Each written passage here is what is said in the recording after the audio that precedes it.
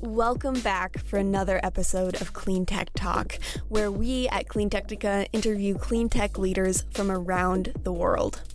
With topics ranging from electric cars to climate change communication, you can listen to our full podcast series by visiting our website at CleanTechnica.com. We're here for another episode of Clean Tech Talk. I'm Zach Shahan, CEO of CleanTechnica.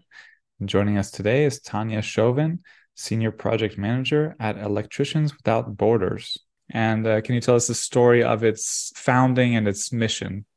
Absolutely. Thank you, Zach, for the invitation. We can call ourselves Electricians Without Borders for the podcast as non-francophone. It might be a little difficult.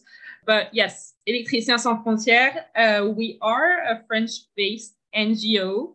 We were founded more than 35 years ago, now in 1986, by basically professionals from the energy sector in France that wanted to devote their free time to provide their skills and expertise to partners that needed it in countries where electricity access was still extremely low. So that's how it started, and it continues now, but it became a lot bigger and it professionalized itself. So now we have still a huge number of volunteer experts. We have about 1,200 in France that are a lot of professionals, either very technical, but not only, but all connected to the energy sector in France and its biggest companies. I can talk about that in more detail afterwards if you want. And now we implement about 100 projects every year in total 40 countries. We focus on areas where the grid hasn't reached yet, or it's not feasible, or it's not the most logical solution. So to provide decentralized solution that rely mostly on solar energy, especially in the areas where we intervene that now are mostly sub-Saharan Africa, Madagascar, Central Africa, where it also makes sense. That's huge. And there's association, that comes to mind for me is Doctors Without Borders, because it's the same. So I was curious if there's a connection, and also, like you said, 86 was the beginning. I'm not sure. I assume Doctors Without Borders is older, but I'm not sure if that's the case. But is there a connection first? A little. Yeah. No, we're not connected. We work with them on some expertise project because we also provide our expertise to other NGOs when they need it for their energy audits or needs on their projects. So we know them, but no, I think there are about 100 NGOs in France that are called something without borders. Okay. Dentist Without Borders, right. Love Without Borders. I think it's caught on as like this catchy name, and I think it started with the doctors, right? Why not? I don't know, but it started with the doctors, yes. Yeah, but it is. It's not like a common French phrase. It's not like you use it in everyday conversation to say like you. No, but it just became a popular. Exactly. You have. I know you have Lawyers Without Borders. So the idea is just that we intervene. Our perimeter of intervention, of course, is outside of France. Our status as an NGO is focused on the rest of the world, and we are pretty much without borders. I think we'll start Bloggers Without Borders. No, we'll figure out something. Podcasters Without Borders. No, there's probably already exists. Yeah, it's fascinating the scale of it. I don't know. Yeah, before we go into other questions, maybe you started talking about the countries where you're involved, and you said about 100 active projects at a time. And is there? Yeah, you mentioned several African countries. Do you get into South America, Asia, or is it mostly Africa? It's all over. We did in the past. Alabama. No. It's interesting. I think our scope of intervention has changed throughout the years with the progress of electrification in parts of the world. And so when the organization started, a lot of projects took place in Asia, in Vietnam, in Cambodia, in the Philippines, in South America as well. But the rates grew so much. It doesn't mean that the coverage is perfect, that everybody has access to, affordable, permanent electricity. But basically the entire country, or more than 80% at least, is covered by the grid or solutions that can provide access to electricity. And so as we focus on like the most vulnerable population, progressively we have seen our areas of intervention reduced, which is, good news for the state of progress in electricity access, even though, as the SDG 7 last report showed, we're still going to be lacking in Africa. Yeah. And I guess when it gets to like something like 80% in a country, you sort of assume that the country will find its way forward from there. Like we'll be able to handle the needs to keep going, and that it's not so urgent for you to jump in, I imagine.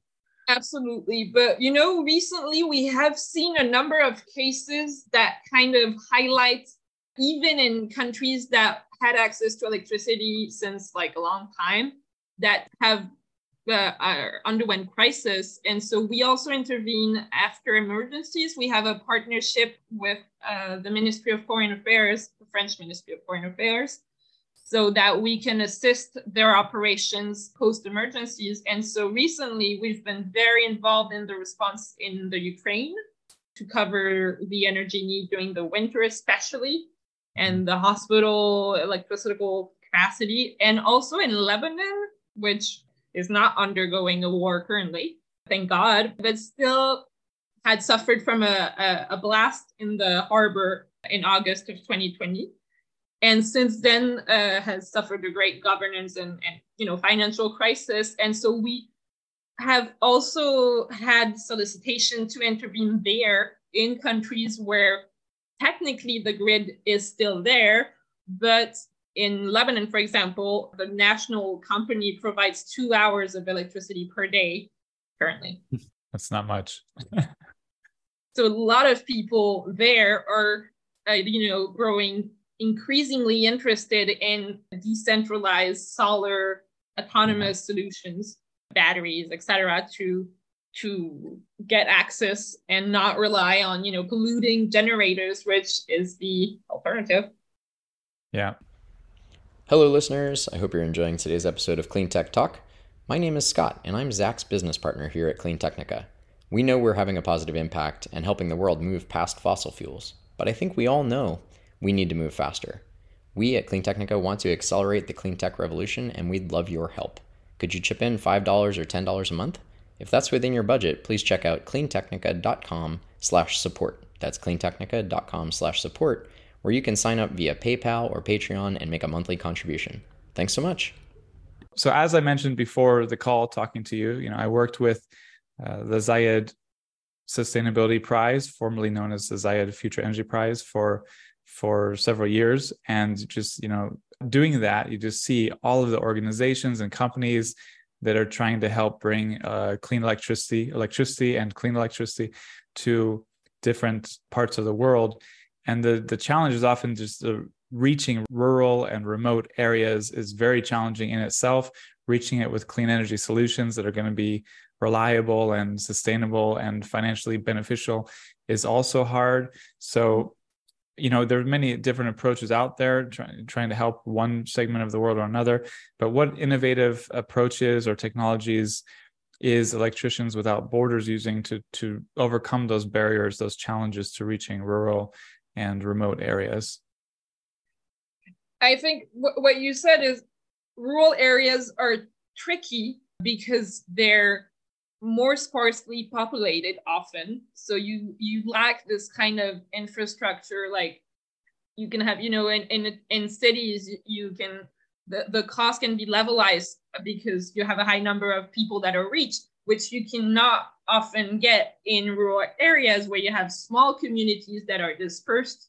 And if you look at energy access before decentralized solution, extending the grid for a country that does not have a lot of financial resources was, completely not feasible. So you go from this point, and I think technically now, I think we have the resources. I mean, the world has the resources. The cost of PV is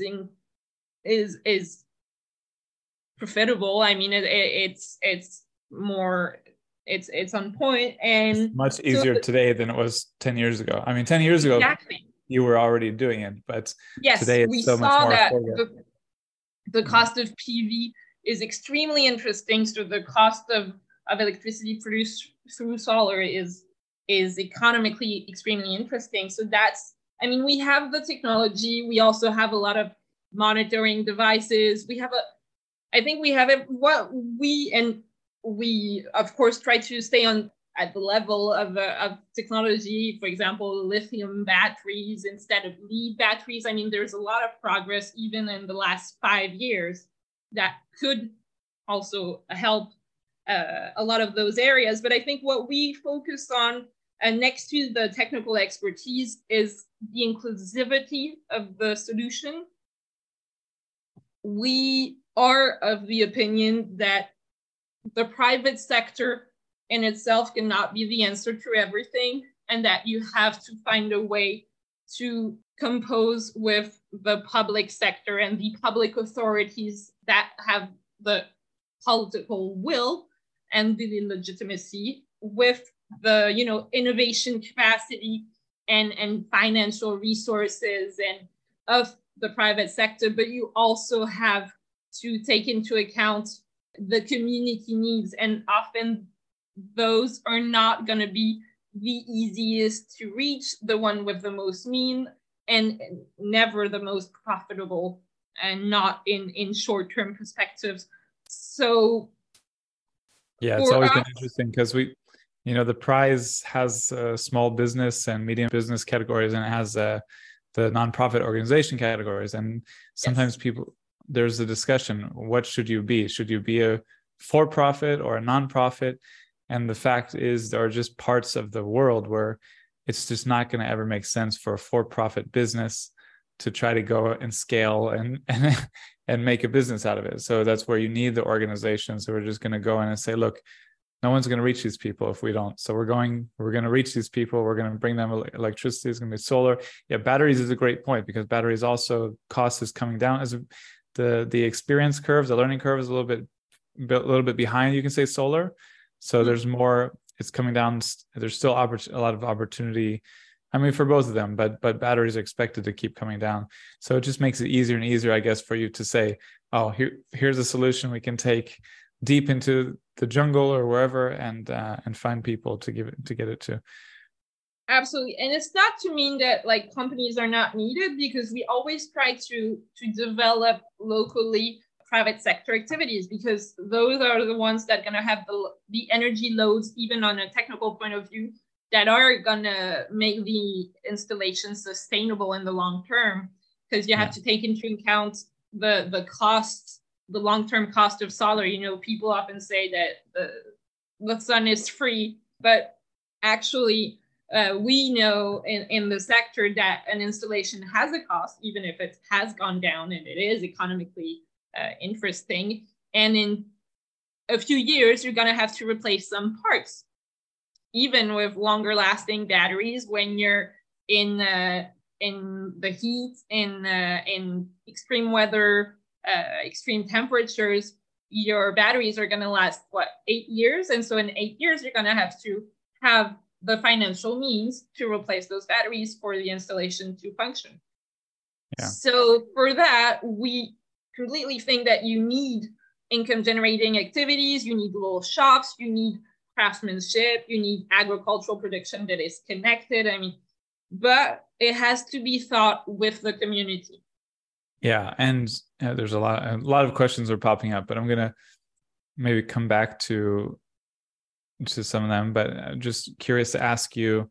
Well, yeah, before we move on, so are there any particular countries or environments that you would highlight as like you found some particular solution in, or you found extremely challenging, even more than others, and why? I mean, is any specific examples to highlight from all of that work?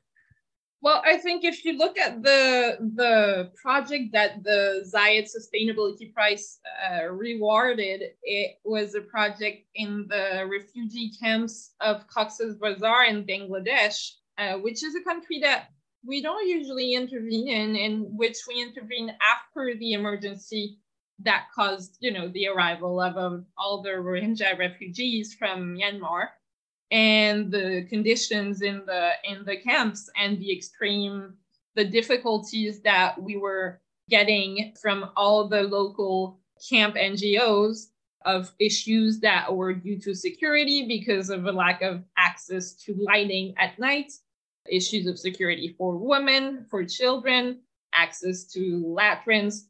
I mean, it's very basic things, but at the same time, you have to think of this emergency intervention to bring back light immediately. But you now know that, especially when it's caused by like a political catastrophe or consequence, it might be long lasting. And so you cannot think that, okay, we're going to bring back electricity and like post emergency for like a week or a month. That the infrastructure might have to be there for 10 years. And so how that was the issue. And I think that's where we were completely in line with what the Zayed Sustainability Prize advocates for, which is this idea of innovation, but also of thinking of the long-term impacts on the populations. And so I think that was a good example of having to think of what you can do in immediate circumstances with electricity, with lighting, and to think of the long-term impacts, both positive and to anticipate the negatives. Yeah, that's so I'm glad I asked, because that's a superb, interesting example. Yeah, so speaking of the Zayed Sustainability Prize, so you won in 2020 in the energy category. Has the recognition and support that you received from winning that prize helped you in any way to expand operations or create a broader impact in the world? Or how has that helped or not helped? Absolutely. For us, it was we're a French NGO, so we're kind of known in France, but internationally, the level of visibility, of recognition that we achieved with the recognition awarded by the prize is immense. I mean, there's no way to compare it to our little Francophone French level beforehand. And I have to say, so I brought up Doctors Without Borders. I had only ever heard of, I believe, Electricians Without Borders, aside from doctors. So that was through the Zayed Sustainability Prize. So I was not aware that there's like 100 other Sans Borders in France. So it seems like this is one example of, one person at least being brought, my awareness being raised from that. But it's funny. Absolutely. And especially because like the French NGOs that are usually known as Doctors Without Borders internationally have like budgets of like 50 million per year, like 100 million euros per year, and we're bigger, and we've grown since we got the prize, but this year we have a budget of 6 million financial resources. Wow. 6 million euros, and it's like our largest in a number of years. So the level of recognition that is international for French NGO compared to our budget, that's definitely thanks to the prize and the ceremony that took place during Abu Dhabi Sustainability Week. So all the, the visibility around that, the media around that, and the interest of governments, of big companies. I know that even for a lot of our French partners, like the largest, a national electricity company, they were there for other subjects and they were invited to the prize. Yeah. And seeing us there I've was... been there several years, and I always call it the Oscars of clean tech. It's a great event, and it's an interesting thing you mentioned, because I sort of forgot that it's very much, they do a superb job of connecting all of the prize winners who are at very different levels. So you have like the giant corporations, and then the small organization, and then even the high schoolers. And Absolutely. And it's just the way they integrate it. It's just like a perfect example of sustainability in the broadest term, which is how I learned it as a sociology student. Sustainability beyond environmental sustainability, but also social equity and economic equity and even beyond. So it's like they do a great job of connecting. It's great to hear an example of that again happening and working. So you are senior project manager at Electricians Without Borders. So what does that mean? What is your role? How do you personally work in advancing the mission of the organization? So as I was saying in the introduction, our main workforce at Electricians Without Borders are those 1,200 expert volunteers, which implement the project, which analyze the solicitation we receive, and that they provide basically also the technical expertise. And we have a small headquarter with a team that supports those volunteer experts and are kind of an executive committee, I guess you would say in English. And so we're about a dozen. Mm-hmm. And I'm in the project area. And what I do, I've been there for the past 5 years, is basically to connect the projects that we have to partners, and to also promote what we do internationally and in events in France and in the world. So last week, for example, 2 weeks ago now, I was at the UN during the high-level political forum of the United Nations that, basically every year review the level of achievement of the Sustainable Development Goals. And this year was the midpoint to 2030. And we were invited by the French government to provide a point of view on the achievement of SDG 7, access to energy. So that was, a great level of recognition and an interesting forum. And I think it also goes back to the level of recognition that we could achieve thanks to the prize in 2020. Yeah. So, I mean, you've already started talking about it, but then how do all these different partnerships and collaborations then feed into the work, the on the ground projects, and how do you connect them? I mean, this is one example, really good one, where you're feeding back, you're like feeding information back to the UN of like what's needed, what's helpful, I assume is how I understood it. And then how do those collaborations and partnerships go both ways then? I think it is a two-way street in that we try to defend, the cause of the most vulnerable people that we try to help in our project. And so to defend that point of view in the institution that we get to participate in, and especially the point of view of an NGO, and what I was saying with the importance of the most underserved, of the ones that are not profitable.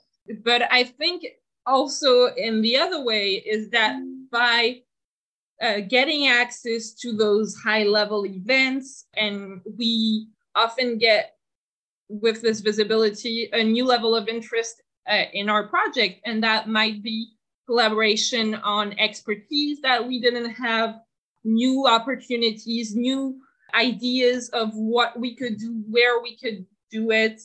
And I mean, financial means also, of course, are important because you need them to implement more projects. So I think it's all of those feedback into what we can do. And so it helps us grow. And we've seen that in the past 3 years. I think we doubled our budget, but we also doubled our level of operational activities, Yeah, more than doubled. the financial aspect of it was the obvious one that, came to mind, but then you bring up really interesting other one, I've been to enough of these kind of events and meetings that you just end up bumping into the right people. You sit next to the right person at a meal and you have a new project or company or something come out of it. So it makes a lot of sense that you would find the technical partnerships or the new project location ideas from these kind of collaborations. And yeah, this sounds great. Yeah, I think we had this opportunity during the last COP also. We were in Sharm el Sheikh with our executive director in Sharm el Sheikh, and through the Zayed Sustainability Prize team that still, is in contact with us, we got the opportunity to get to a projection of a movie called The Last Glacier that was on the consequences of climate change on the disappearance of the glaciers. And it was a great connection to make, and we got the opportunity to talk about clean energy as one of the answers to development that can be, sustainable for the climate and try not to worsen the climate crisis. So maybe it's a little nosy, but I'm curious now then, how much are you in contact with the Zayed Sustainability Prize team throughout the year? Like, is it monthly or weekly? How often do you communicate with them? I think it really depends on also catching up for events. So we know when we're going to be in an event such as COP, we know that we're, going to be together at some point, or that it would be interesting to meet again each year around the time of the prize. Also, because they have such a huge network of, it's the biggest network I'm aware of people working on this, bringing clean, on many topics, but especially on this topic of bringing clean electricity to people without electricity or without reliable electricity. It seems like they've got the biggest network of connections between finalists and winners alone. And, I used to see their applications. There's hundreds of applications each year. So it's like, even beyond the finalists and the winners, there's so much of a network there. So yeah, I assume they should have a team that's constantly able to connect previous participants, right? Absolutely. Yeah, and it's good to know that we're partners, in the long term, and that we get to stay in touch. And it's definitely fine to have been a finalist, but it's good to be a winner, right? Then you feel like the door is extra open. We were a finalist before we won, actually. My boss had already been to the event, but we had not won this time. No, I've seen it many times where finalists, companies or organizations might be going year after year before winning. But then when you're going through the process, who should advance, who should win? It's like, oh my gosh, how do you choose? Like, they all deserve it, And it's really like, it's often just a flip of a coin to some extent, or like one small kind of extra thing that gets, pushes.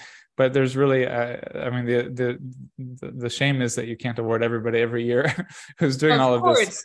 But of course, but I know that Beyond 2020, I think the initiative that took place the following year, I know that we were approached and we managed to develop another project in Bangladesh, thanks to the support of Beyond 2020. But I know that other finalists that were not winners got the opportunity to have projects developed thanks to the initiative, even though they did not win the prize. So yeah, let's jump to that. We can jump to that to conclude here. So can you share specific stories or examples of how working with Beyond 2020 and the Beyond 2020 initiative has facilitated Electricians Without Borders to implement more sustainable energy solutions or make positive differences in lives of people in underserved regions? Can you sort of just say more specifically for example, what that has done?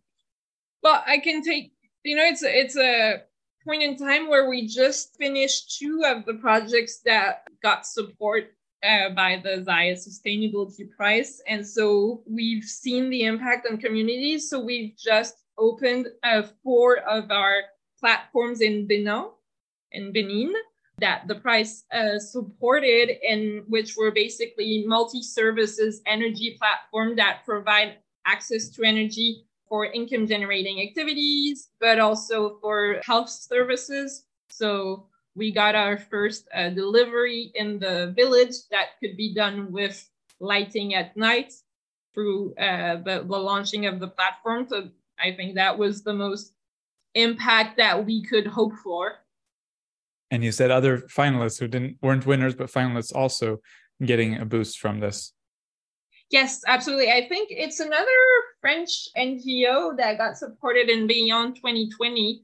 I think they provide a solution that something with water access, notably, and water kiosk. And I know they've been doing great works with the support of Beyond 2020 and of the prize. And they've been also, we've seen them at the events, we've seen them at COP again. So it was also a great way to stay in touch and to have this level of networking, of being put in contact, even though you're only a finalist. So to have this level of attention is really nice, I think, for those small organizations that do not have, budgets for visibility, for PR that a huge company in the private sector would have. Yeah, and I'll just repeat, I think all the finalists deserve to be winners, and there's hundreds of applicants that deserve to be finalists. So it's really there's a lot of good work happening out there. Well, thank you for sharing your story, what you're doing. I don't know if there's anything that we missed that you would like to highlight, or anything coming up that is that you're trying to raise awareness for, perhaps. I'm not sure. No, well, we would love to, find ways to continue working with the prize in the future on our different projects, especially so in Africa, but as well in Lebanon and in Ukraine, and all the areas in the world where we are intervening right now. So, and we're always open to new expertise, new volunteers. And so do not hesitate to reach out to us. Yeah, we'll have to get updates from you as time goes on, to keep updated on your progress, how many people you've reached, or you've reached them with how many solar kits or whatever there is to highlight. So thank you for talking with us today on Clean Tech Talk, and congratulations on the work you're doing and the recognition you're getting for it. Well, thanks to you and to the prize for this very interesting conversation. And we'll say have a sunny day. Yeah.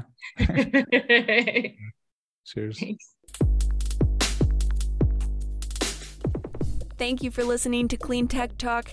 Join us next time to get your electric fix.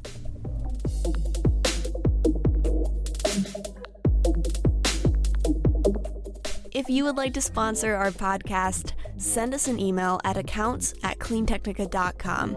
That's ACCOUNTS@cleantechnica.com. Thanks.